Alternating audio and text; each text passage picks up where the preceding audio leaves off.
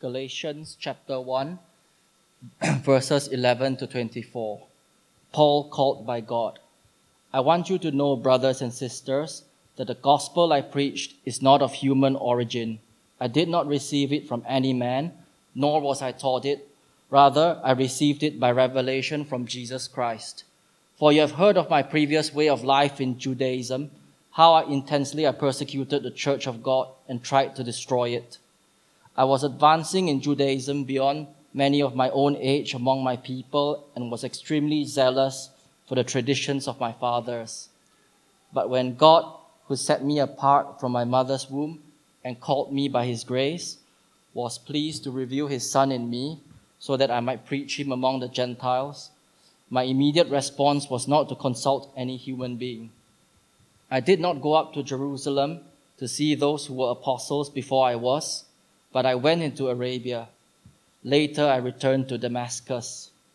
Then, after 3 years, I went up to Jerusalem to get acquainted with Cephas and stayed with him 15 days. I saw none of the other apostles, only James, the Lord's brother. I assure you before God that what I'm writing to you is no lie. Then I went to Syria and Cilicia. I was personally unknown to the churches of Judea that are in Christ. They only heard the report.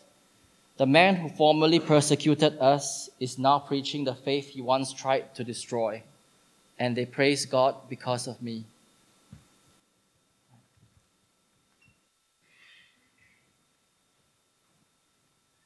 Thank you, Joseph, and good morning, everyone. If I haven't met you, my name is Johnny. I'm one of the pastors of the church here. Do keep that open if you can. We're going to be looking back at those verses together now. Now, if you identify as a Christian, I wonder if you've ever asked yourself a question like, have I made this all up? Is it just make-believe? Am I just kind of believing a good story that's been made up by others and I'm kind of following along and taken along by it? Or I wonder if you've ever wondered if your faith in Jesus has any real power in your life. Or maybe ask yourself, am I doing this good enough? I mean, they're all questions that at times I've found myself wondering and asking about myself. And I think they're not bad questions to ask, actually, whatever your beliefs are, to ask those kind of questions of it. I don't think it makes you a bad Christian to ask big and important questions like that. And the Apostle Paul, who wrote this little bit of Bible that Joseph just read to us, this letter to the Galatians, he thought through those kind of questions at times as well. At least because others accused him of those sorts of things. And so this passage, I think, is helpful to us this week because it shows us what Paul does. When others throw that kind of accusation at him, where does he go? What does he do? How does he find answers and resolutions to those questions? Basically, to kind of try and bring us up to speed, some of you will know, because you've heard a few sermons on this already, that there's a fight going on over the Galatian Christians between Paul the Apostle and these other religious teachers who are called Judaizers. These Jewish teachers from Jerusalem who are now Christians. And what's happening is these Judaizers are going around after Paul, where he's been. Paul goes around, he preaches the gospel, he plants a church, and they're going around and following and saying, no, you don't want to listen to Paul. He's teaching wrong stuff. And they're teaching this other message behind him and kind of hating on what Paul is doing on his message and his ministry. And so this debate has kind of erupted as a result of that over who has the divine message from God and whose message is a man-made message that has no real authority or power. Is it Paul or is it these Judaizers? It's an important debate. To understand the importance, think about this. Imagine you were given a cheque that had been written and signed for £1 million by Bill Gates. That's pretty good money, isn't it? You know you can bank that, and that is good for you. Now imagine if you were given an IOU for £1 million, signed by, I don't know, your child or something, or me, just as laughable. You kind of know there's two different values in those two pieces of paper. One is going to deliver and live up to the promise. The other one, not so much. not so much. You know, the question of who is backing the promises, who is backing the message, can they deliver, is really, really significant. And Paul writes here in defense that his gospel, his good news, his message is from God, and it is of God, and so it has the power of God in his life and in the lives of others. This is the talk today. It's the gospel of God. You see, there's these two ways that Paul is under attack in Galatia. One is of his ministry as an apostle, and the other is his message of the gospel. The haters are saying Paul's a second-rate apostle. He's got a second-rate message. Now, the apostles are those who had personally met Jesus and were commissioned by Jesus to represent him. Most of the apostles, when the church was being started, were the 12 guys that have been the closest guys who have been following around Jesus and been with him for 3 years and spent lots of time with him teaching and training. Paul wasn't one of them. He was like a Johnny-come-lately. He came along later. He only met Jesus after his death and his resurrection for the first time. And so they're saying, listen, you're not the real deal. Paul, your apostleship's kind of championship level at best. You're not the Premier League or the Champions League. But they're also claiming that he had learned his gospel, his message, from the apostles, those Jerusalem apostles. And so therefore his message is kind of secondhand. So he's learned it from them, and then he's gone off and he's planted all these churches, and he's gone off by himself, and he's got all mixed up. And he's kind of lost the thread, and he's just made a hash of it. And so they're saying, listen, Paul, your message is a human message. You go around and you change your message to suit the audience. So you're preaching this message of cheap grace, and you're attracting all of these non-Jewish followers to Christianity and to Jesus, but you're denying them the very truth of God. And so what these teachers in Jerusalem are doing, they're going around and they're going to places like Galatia, and they're saying, Galatians, look, here's the stuff that Paul didn't teach you. Here's the stuff that you really need to know if you're going to be okay with God. Here's the stuff that he left out, that he should have really told you. Paul's gospel is all messed up. It's not in line with the true gospel. And so they're going around doing that and thinking they're clearing up his mess, but in truth, they're creating a mess of themselves. They're attacking Paul. They're saying, listen, Paul, your message is man-made, and it's not God's honest truth. And they're telling people not to listen to him, and they're leading people astray.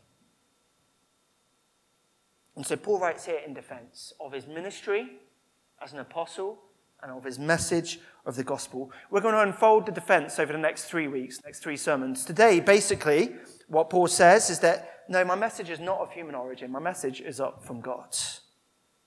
It hasn't been shaped by humans. It's God's own truth, and so it has the power of God for salvation and for transforming lives. Next week, we'll see that Paul shows, my message is from God, but actually my message lines up with the gospel that the Jerusalem apostles have as well. They authenticate it. They agree with it.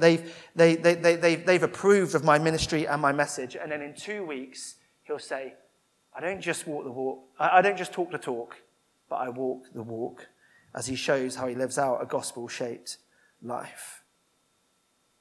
But today is all about his message being the truth of God and comes from God. And the way that he demonstrates that his message is from God and it's not shaped by humans is he retells his own story, his conversion and his early Christian life. And in the first instance, verse 12, Paul says that his gospel, the good news of Jesus, is not told to Paul by any person, but it's told to him by Christ himself. He didn't receive it from any man. He received it from God directly himself. And then following that, in verse 16, he goes on to say that he didn't consult any human to confirm what he knew of Christ. And so he hasn't had this gospel that's been shaped or influenced by people in any way. And he hasn't got this second-hand gospel that's been messed up. And so others can say, no, you need to come back under our authority. The way that Paul illustrates this is by basically telling us his travel itinerary for a few years. Like you might just kind of think, what's going on there? Verses 17 to 22, and there's a fuller record of this in the book of Acts in chapter 9. Now, let me just explain it briefly to you, because it's worth us just seeing the point that he's making as he explains where he's been going. And I've got a map, and I've got some dates to help us. So this is the world around Paul's time. And he says, first of all, I was in Damascus, and probably from the years AD 33 to 36, and this is when he got converted, probably in AD 33, just outside the city of Damascus. And he basically spent 3 years knocking around there. We know from Acts that he preached the gospel, the good news of Jesus as the Son of God. He proved to people in Damascus that Jesus was the Messiah. But it seems that he also retreated to this kind of what he calls Arabia, but it's kind of, this is like a region, so he probably just kind of heads out of Damascus for a while. Probably, I think, for a retreat and to spend some time with God alone, reading the scriptures, praying, reflecting, hammering out his theology. Now, what happens? About 3 years in, a conspiracy to kill Paul arises. And so there's a story, some of you know it, where he escapes from Damascus in a basket out of the city wall. And he goes to Jerusalem, just down here, for a short visit in probably 36, for about 2 weeks. And he does a bit of preaching. He tells us here, I went to Jerusalem because I wanted to see Cephas. That's Peter, one of the apostles. And he also met James, another of the apostles.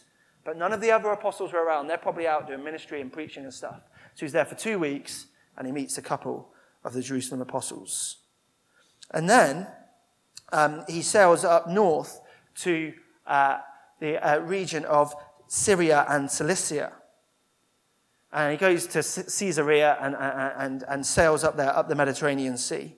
And he spends the next 11 years around that region. That's where he's from. A place called Tarsus is up there, which is where Paul hailed from. And so it seems like he's going home, spending a bit of time there. We know that he preached the gospel there as well. And then a guy called Barnabas came and got him and took him to a place called Antioch, which is also quite far up north. And it was a really lively church there. They were starting to raise up and train missionaries and sending them out. And so Paul gets taken to Antioch. Now this is the point he's making, okay? If that lost you, don't worry. This is the point. And this is the thing that he's wanting to say. From his conversion to when he started his preaching the gospel on missionary journeys in places like Galatia, that was about 14 years in between from when he got converted to when he started really doing most of his ministry. And in that time, he spent hardly any time in Jerusalem. 2 weeks, basically. And he spent very little of that time with the Jerusalem apostles. So there wasn't that chance for him to be massively shaped and influenced by the human authorities and the human message. He just wasn't there. Most of it happened elsewhere for Paul. And this is a really important point he emphasizes. He says, I assure you before God that this is no lie. I was in Jerusalem for a couple of weeks in 14 years. I only met 2 apostles. And so the church in Judea, which is the region around Jerusalem down the bottom, they don't know me personally. They've just heard about me. They've heard that the guy who was persecuting is now preaching, and they praise God because of me. But I've never met most of them. See, when the challenging questions come, whether from within here or from out there, have you just made it all up? Are you just believing this human, man-made message? Is this really true? Is this really from God? Does this have power? Is it worth it? Paul reminds himself and others of his Christian story. Now, his, in some senses, is quite unique because he literally met the risen Jesus face to face not long after Jesus had risen and ascended to heaven. And he was called as an apostle, which is unique and different to most of us in his experience. But also, it's the same as for all of us. For every Christian, we have the same experience broadly and the same realities underpin our lives. Jesus has called us. He has revealed himself to us. And we are sent by him. Listen, there's 2 key verses in what Paul writes here that I think will help us just unlock this for us as we remember the good news of what Jesus has done in our lives and the good news of his ongoing power in our lives, which we need to remember. Verse 12, Paul says that God revealed his Son to him. God revealed, he received it by revelation from Jesus Christ. God revealed his Son to Paul. And then in verse 16, he says that God was pleased to reveal his Son in him. In, or you could say through Paul. God reveals his Son to him and through him. This is how we're going to unpack this. Firstly, God's eternal plan to reveal himself to us in Jesus. This is where it starts for the Christian. This is the starting block of the race. This is the way into this life. Jesus revealed to you. Verse 12 says, could you have lights on, please? Thank you. It's a revelation from Jesus. But there's two ways of that word from, there's two meanings to it. It's from Jesus, it is, but it's also a revelation of Jesus. And so that means Jesus showing himself to you. So you see who he is, you see what he's like, and you get to know him and believe in him. So if you have not yet seen and believed things about Jesus, if he's not the center of what it means for you to be a Christian, of how you understand that, of how you think about that, of your experience of that, then it is possible that you just haven't yet got it. It could be that instead you're following the traditions of your fathers, as Paul writes. You're following the rules and the lifestyle choices or a certain way of living that's been handed down to you by your family or your friends or from your parents, but never really got Christ for yourself. See, a Christian, becoming a Christian is about meeting and knowing Jesus. Meeting and knowing Jesus. It's a clue in the name. In the book of Hebrews, the pastor writes that Jesus is the radiance of God's glory, the exact representation of his being. Jesus shows God to us. Jesus is the one through whom God speaks when he wants to communicate to people. And so becoming a Christian is like God flicks on a light switch in your soul and the light goes up and you see the glory of Christ. You see how great Jesus is. You realize what he's like. You see the one who is the image of God, and it so impresses you that you give your whole life and your existence back to him. Now, maybe for some of us, we need to come to that moment today. For Christ to be revealed to us. It not just to be something that's handed down or some lifestyle or whatever else from elsewhere, but Christ revealed to us. For Paul, that was a pretty surprising thing to happen. Think of the person that you know who you think is least likely to become a Christian. Double it and you've got Paul.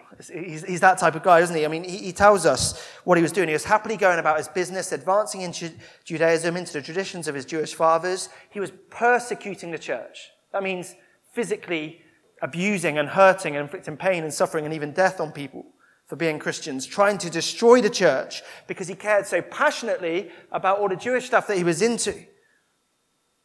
And he was so zealously pursuing what he cared about in life, nothing to do with Jesus whatsoever. On the way to Damascus, pursuing that, breathing out these murderous threats against the Christians, going around to chuck them in prison.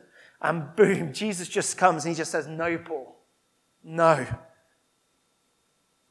Jesus steps in and everything changes.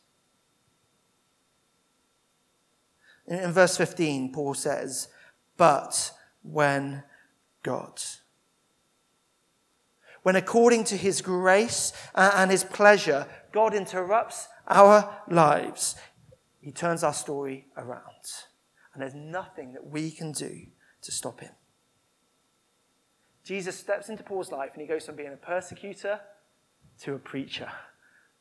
The very people he was persecuting. I mean, that's just kind of like that. I don't know. That's just funny, isn't it? That's just funny. You see, God can overcome, Jesus can overcome the most stubborn resistance. Men like Paul, they're so single-minded, they're so proud, they're so confident and certain in what they believe and how they live. They don't often have their minds changed by other men or other people. It takes the work of God to turn that kind of person around. And God can, and God does. So listen, don't lose faith. Don't lose hope. Don't lose perspective for those in your family, those friends of yours, those in the workplace who you've just got used to thinking of as lost causes to the gospel.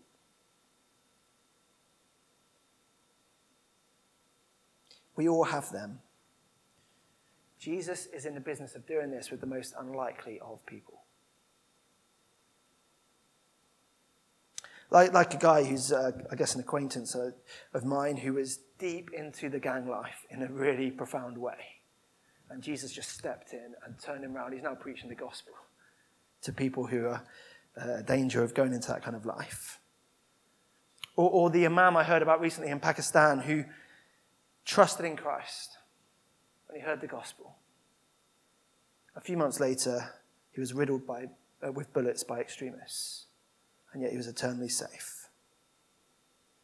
However hard-hearted a person may seem or be, however unlikely to follow Christ, when the light of the glory of Christ shines into someone's life and into their heart, they will see and they will adore. You can't help but.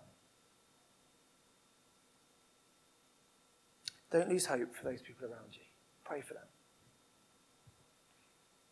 But if you've had that experience yourself of seeing and believing who Jesus is, this is the Son of God, and he's been revealed to you, and for some people that does look spectacular, and they've got some great stories to tell. For others like me, it just looks relatively ordinary and boring, and I just want us to realize how eternally secure we are. Just look at verse 15 for a moment. This revelation of Christ is the third link in this chain of things that keeps us eternally secure. So firstly, God sets us apart. Paul says, I was set apart from my mother's womb. That's the first link in the chain. Then at a certain point in time, God calls by his grace. And he does that by revealing the third link, his Son, to us. See, this isn't a man-made idea or message because it originates in the heart and the mind of God.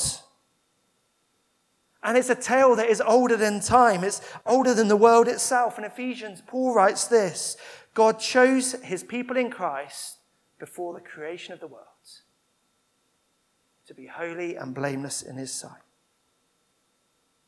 He chose us before the creation of the world.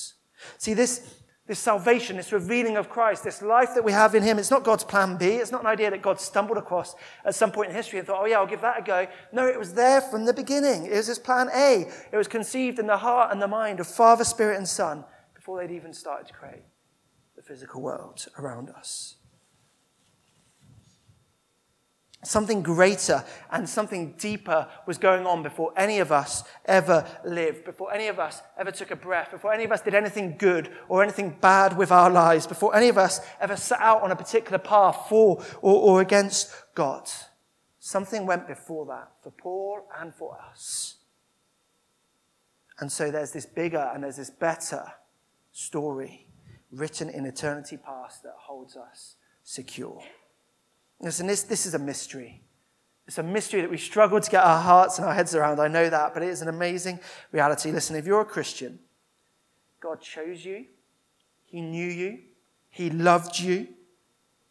Even before he started those cosmic explosions that spat out this earth and this solar system and the galaxy. Even before any of that happened, God loved, knew you. His heart was for you. I don't know if you've heard atheist scientists who don't believe in God. Sometimes they marvel at the fact, they find this amazing fact that we are made of stardust. Because apparently life on Earth is the product of exploded stars. And so they say, you're amazing because you're made of stardust. And they find in that a great explanation for beauty and joy and dignity and hope in humanity. But for me, I just find that horribly impersonal and degrading. Like, I'm nothing more than just the burnt out remains of a giant fireball, and that you're trying to convey I have worth and value from that. No, this evokes much greater dignity and value and beauty and joy. God set me apart from his own free and deliberate choice in the prehistory of eternity past. God knew me and loved me. God has called me by name in time and space to be his. God revealed himself to me in the glory and the greatness of his Son. That's far more dignifying. There's so much more joy and life in that. Who could dream that up? Who would dare dream that up, that the God of the universe would do that for me and in me? This is the gospel of God. This is the good news of his eternal plan to reveal himself to his people in his Son, Jesus, and for us to find life in that. This is not made up by humans. There's no human authority ultimately behind this. There's no human rationale or reasoning in it. It depends on the eternal nature and the eternal knowledge of God. And so it is more certain than the ground under our feet. God's eternal plan to reveal himself to us in Jesus.